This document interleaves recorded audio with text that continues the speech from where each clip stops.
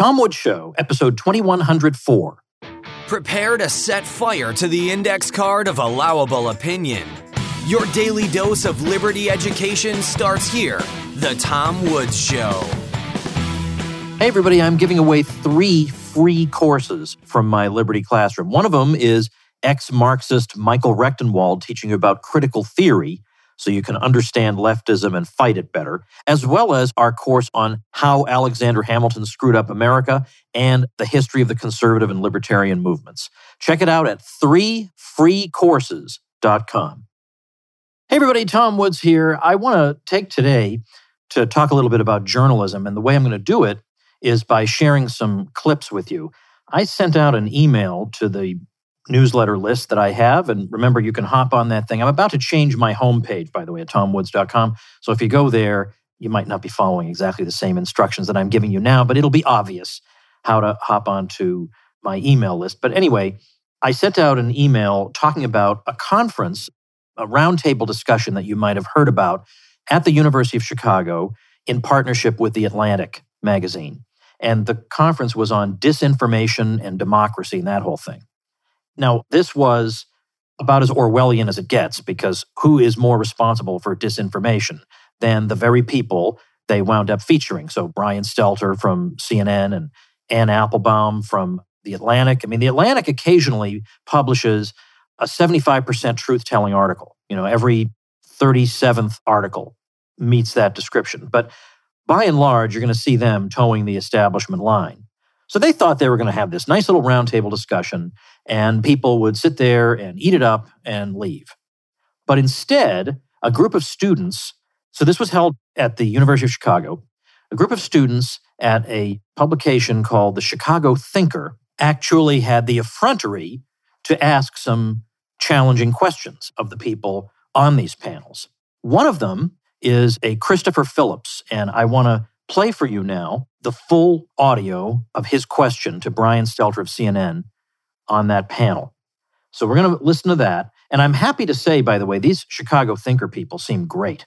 They've got some conservatives, they've got some libertarians, but they're the good kind of both of those things.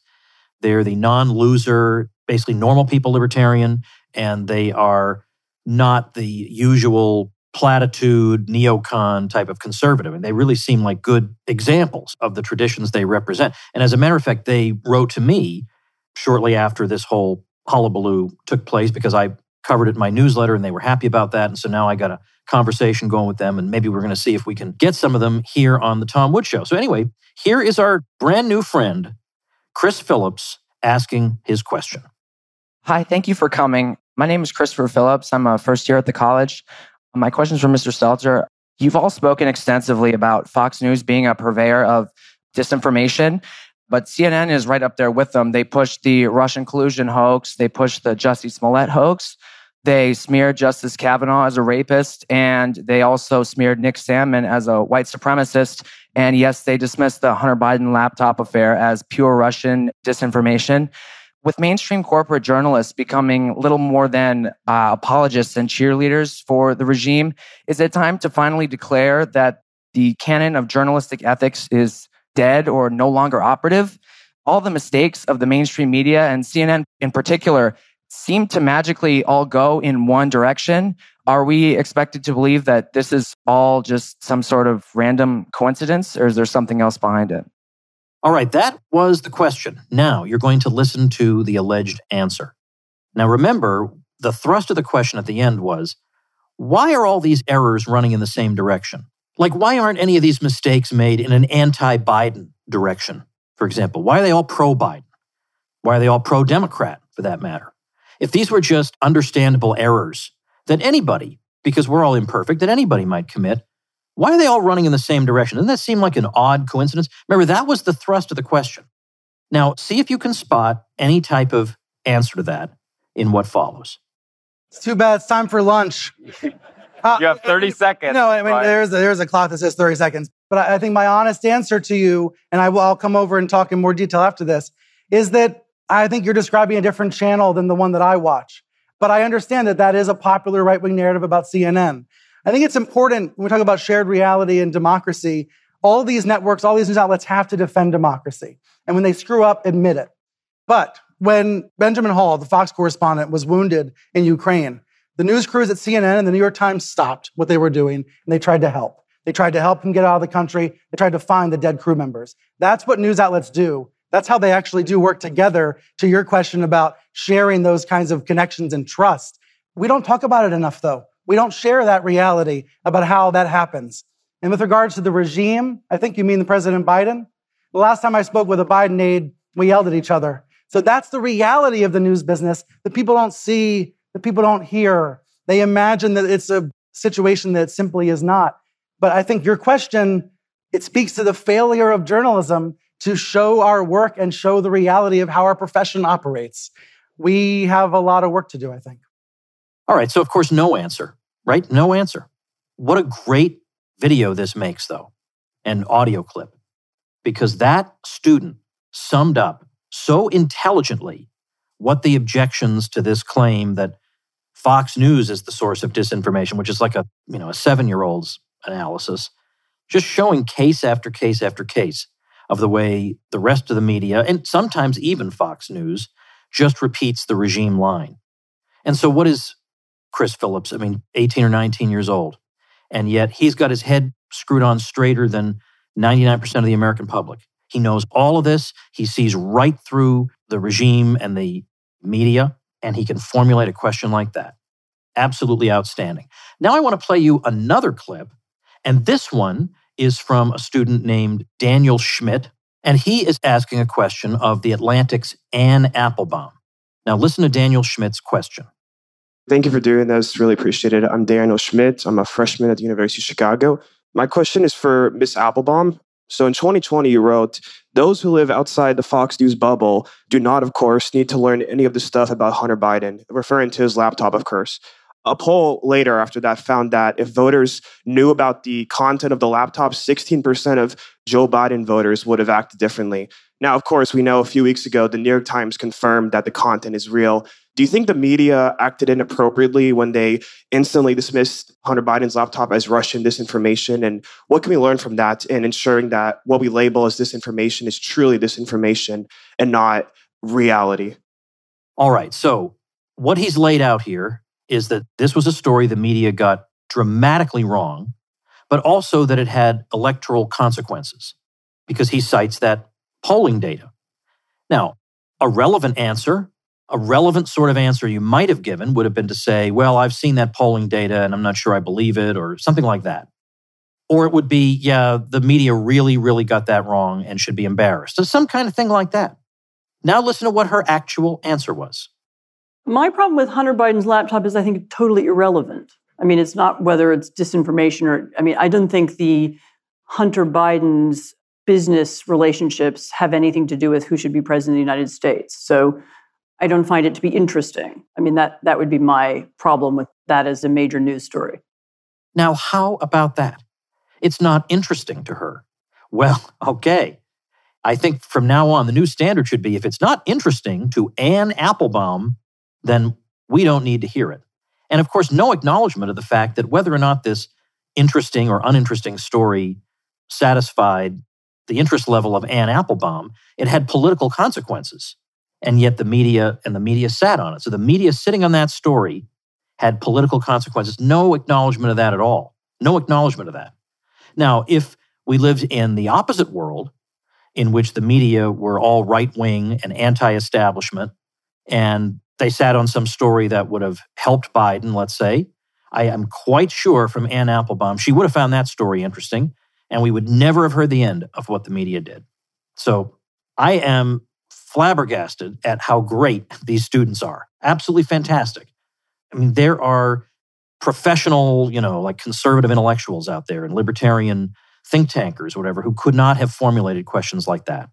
And look at the responses from the media establishment. No response at all.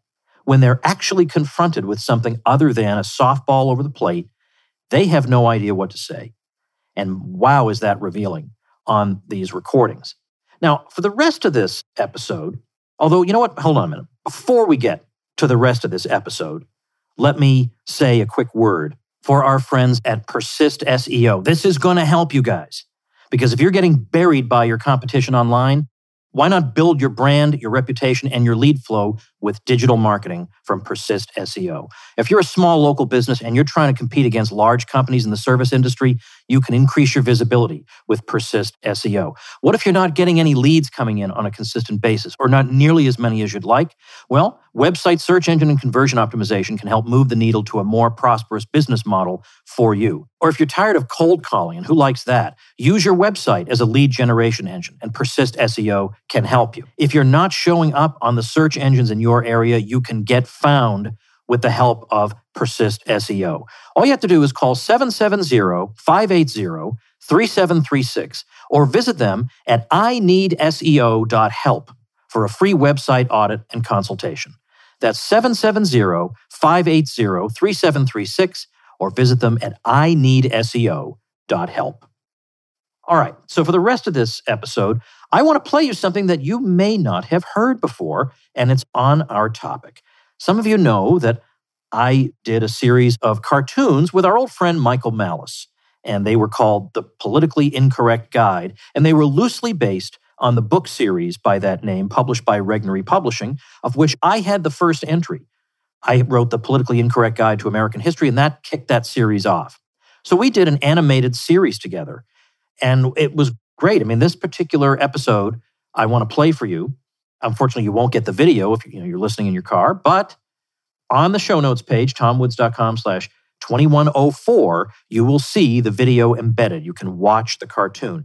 But between the initial video and various clips from the video that we released separately on the individual topics within the video, this had well over 1 million views after it came out. Now, just so that I can answer and anticipate a question, in fact, I've already gotten this question from a number of people. People want to know, is there going to be a season 2 of the Politically Incorrect Guide? And the answer is actually no. I mean, we had no shortage of viewers, as I just said. I mean, we had 1 million views on just this one episode. But Michael and I just got really busy. I mean, Michael's life has just gone berserk. As you know, he's on every show in the universe. He's doing different media every 5 seconds. He's working on a book. And I just launched a big membership site project. And we just decided that we don't want to spread ourselves too thin. So unfortunately, you're going to have to cherish these season 1 episodes of the Politically Incorrect Guide. But what I'm going to play for you now is the audio version of the Politically Incorrect Guide. And so you'll miss out if we are playing different roles because you won't see what we look like, but you can probably guess from context clues what's going on here. So I hope you enjoy the Politically Incorrect Guide to Journalism. Tom, you will never believe what I just saw. Wow, what? Tell me. I'm at this park, right? And there's all these teenagers there, and this guy came up to them, and he kind of got in their face. Wow, was it violent? I mean, did he hit them or something? No. He started singing to them, and then they stood there, and they looked at him. That's your story? What are you talking about? Oh, this is the most important thing happening in America today.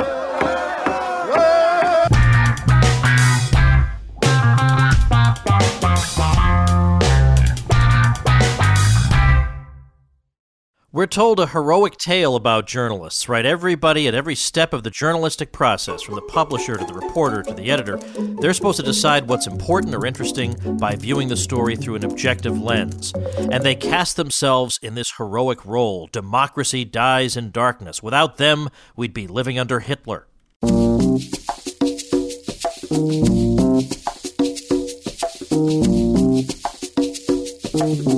This just in, NBC News correspondent Katie Tour says, like firefighters who run into a fire, journalists run toward a story. But are they really? Aren't they more like the arsonists returning to the scene of the crime? They don't actually find the news, they create stories. A lot of times, and you'll see this on Twitter, a journalist will think of a story, then they'll try to find the anecdotes to support the agenda that they're putting forward. The New York Times, which is failing badly, they had an article on A1, Above the Fold, prime real estate. Here's the story. There's a kid in West Virginia who started watching crazy Nazi videos like Ben Shapiro and Milton Friedman. And soon he's down a rabbit hole of white supremacy before he realized, you know what, this is wrong. That isn't news. That's not even a story. But for the New York Times, it was a prime headline. 911, what's your emergency? I need a firefighter sent here right away. In fact, send all the firefighters you got. What's the nature of your emergency, ma'am? There's a kid in West Virginia, and he's watching Ben Shapiro videos on YouTube. I'm scared he might become radicalized. Ma'am, you realize that calling 911 for reasons like this could get you arrested? He's also watching Milton Friedman. Even so. Is Katie Tur available? I'll settle for Brett Stevens. Or even Paul Krugman.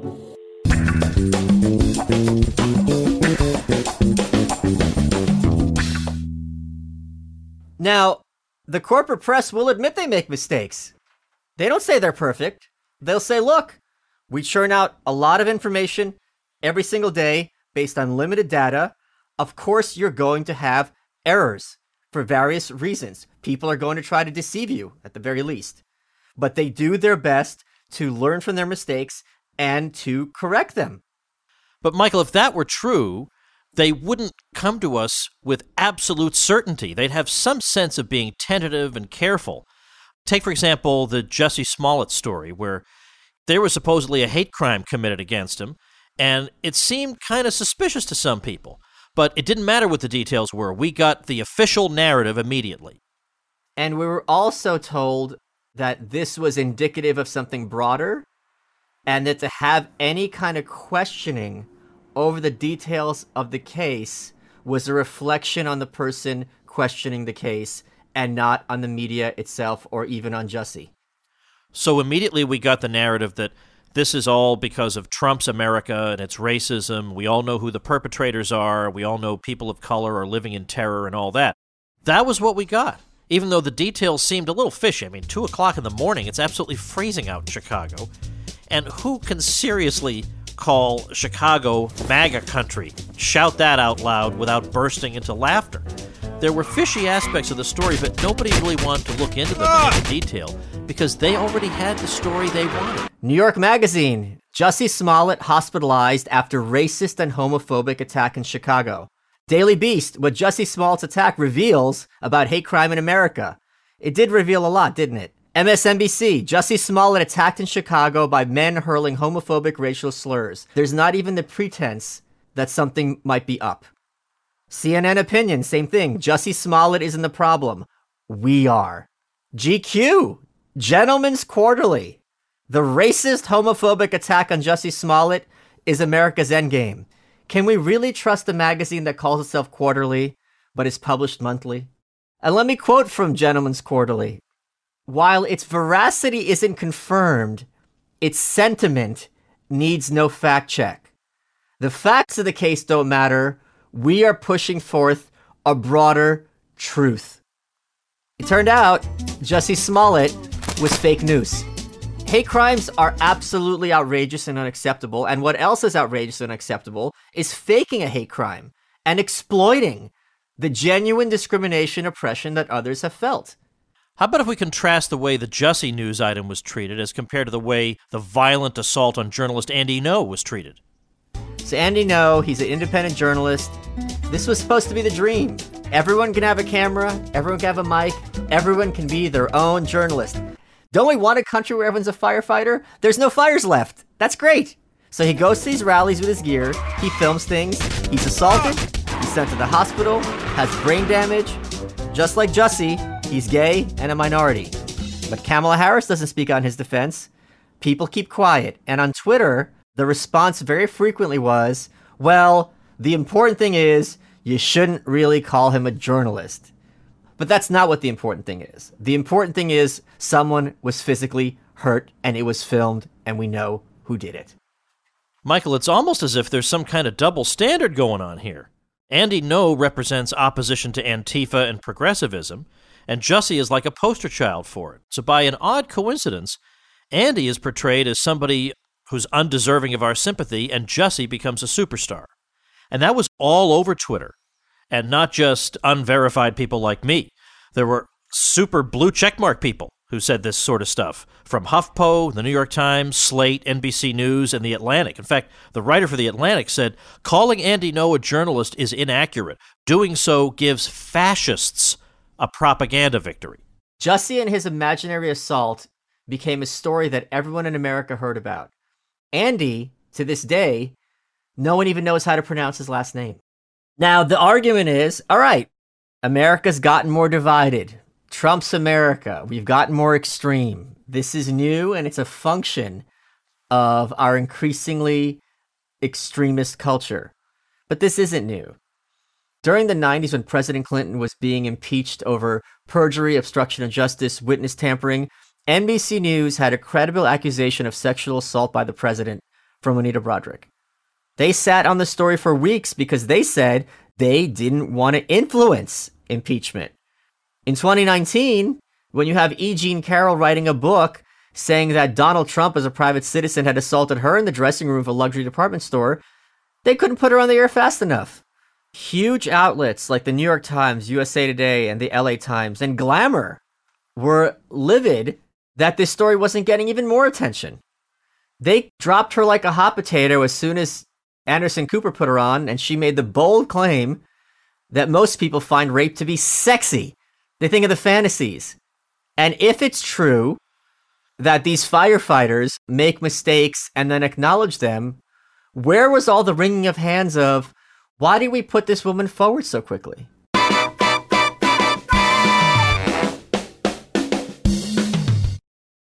One bias that does seem to dominate, at least American journalism, runs counter to what we're told, which is that journalists speak truth to power.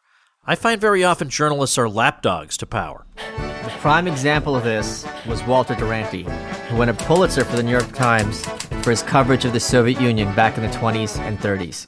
When I used to teach undergraduates, I was shocked at how many of them had no idea that millions of Ukrainians in 1932 and 1933 were starved to death in a deliberately engineered famine under Stalin. To this day, people don't know about it. Walter Duranty of the New York Times was probably the primary reason that people at the time didn't really know what was going on, or at the very least, he made it seem murky, that who can really know what's really going on over there? And when we look at his sympathies, which we see from his own statements, well, his motivations seem pretty clear. I mean, he said, for example, unless untoward and unforeseen circumstances intervene, I, for one, cannot doubt the ultimate success of socialist building in the USSR. And he goes on to praise Lenin and say things that are just embarrassingly over the top about a horrifying butcher. There was a well-known journalist, Malcolm Muggeridge. He was the Manchester Guardian Moscow correspondent, and he did go to Ukraine, except he had the temerity to look around in areas where officials didn't want him looking. And he smuggled articles about the reality of the famine out of Ukraine. But the problem was, with Duranty assuring people that everything was fine, the result of Muggeridge's articles was simply to make people say, well, I guess nobody can really know what's actually going on. Meanwhile, Muggeridge referred to Duranty as, quote, the greatest liar of any journalist I have met in 50 years of journalism. Well, that's not entirely accurate, Tom, because as you know, in 1941, after all those literally millions of people were starved to death, Duranty said, well, I was lamentably wrong about the extent and gravity of the man-made famine in Russia during the fight to collectivize the farm. But every reporter who's worth his salt tries always to tell the truth. So he covers up millions of people being killed, and then 8 years later, oops, well, I guess that's why pencils have erasers. This is why it's so important to identify an agenda when the press or when any agency of power has it. Because very often governments can become usurpacious and turn on its own citizenry. It is only the journalists, especially international journalists, who are in a position to make plain what is being done to these civilians in these countries, regardless of one's political views. Food is not a partisan issue. If their agenda is always talk about how bad things are in America and how doing things their way will make it better, many, many lives will be lost and no one will know about it until decades later. Lives that could have been saved. All right, you can make the argument, look, this is 80 years ago, it's a dark moment in the history of the time and of American journalism in general. Fine. The corporate press learns their mistakes, right? That same New York Times, who you'd expect to be sensitive to the fact that they had blood on their hands covering up the Soviet Union's genocide, still, it's current year, how are we having this conversation? Writes articles about the diversity of Russian astronauts, how women were getting more pleasure under communism, and even Happy birthday, Karl Marx. Michael, what do you expect the press to report on Russia? Where are they going to find the space for that? We talked earlier about apologizing and learning from one's mistakes. We're seeing the apologies on page 823, but we're not seeing the amending of the behavior that caused the things that they had to apologize for to begin with. There's a perverse incentive structure here. Here's how it works. You put forward a loosely sourced or even false story. You get a lot of clicks, you got a lot of eyeballs, you get a lot of attention, you get a lot of press. More information comes out, you do your homework, story's false. Maybe you knew it all along, who knows? Then you apologize. The cost of the apology is very little. So there's a huge incentive to do this whole cycle again. So it's basically like an apology tax, 1%. You pay the tax, the story goes away, but the agenda and the broader narrative plows forward. Lather, rinse, repeat.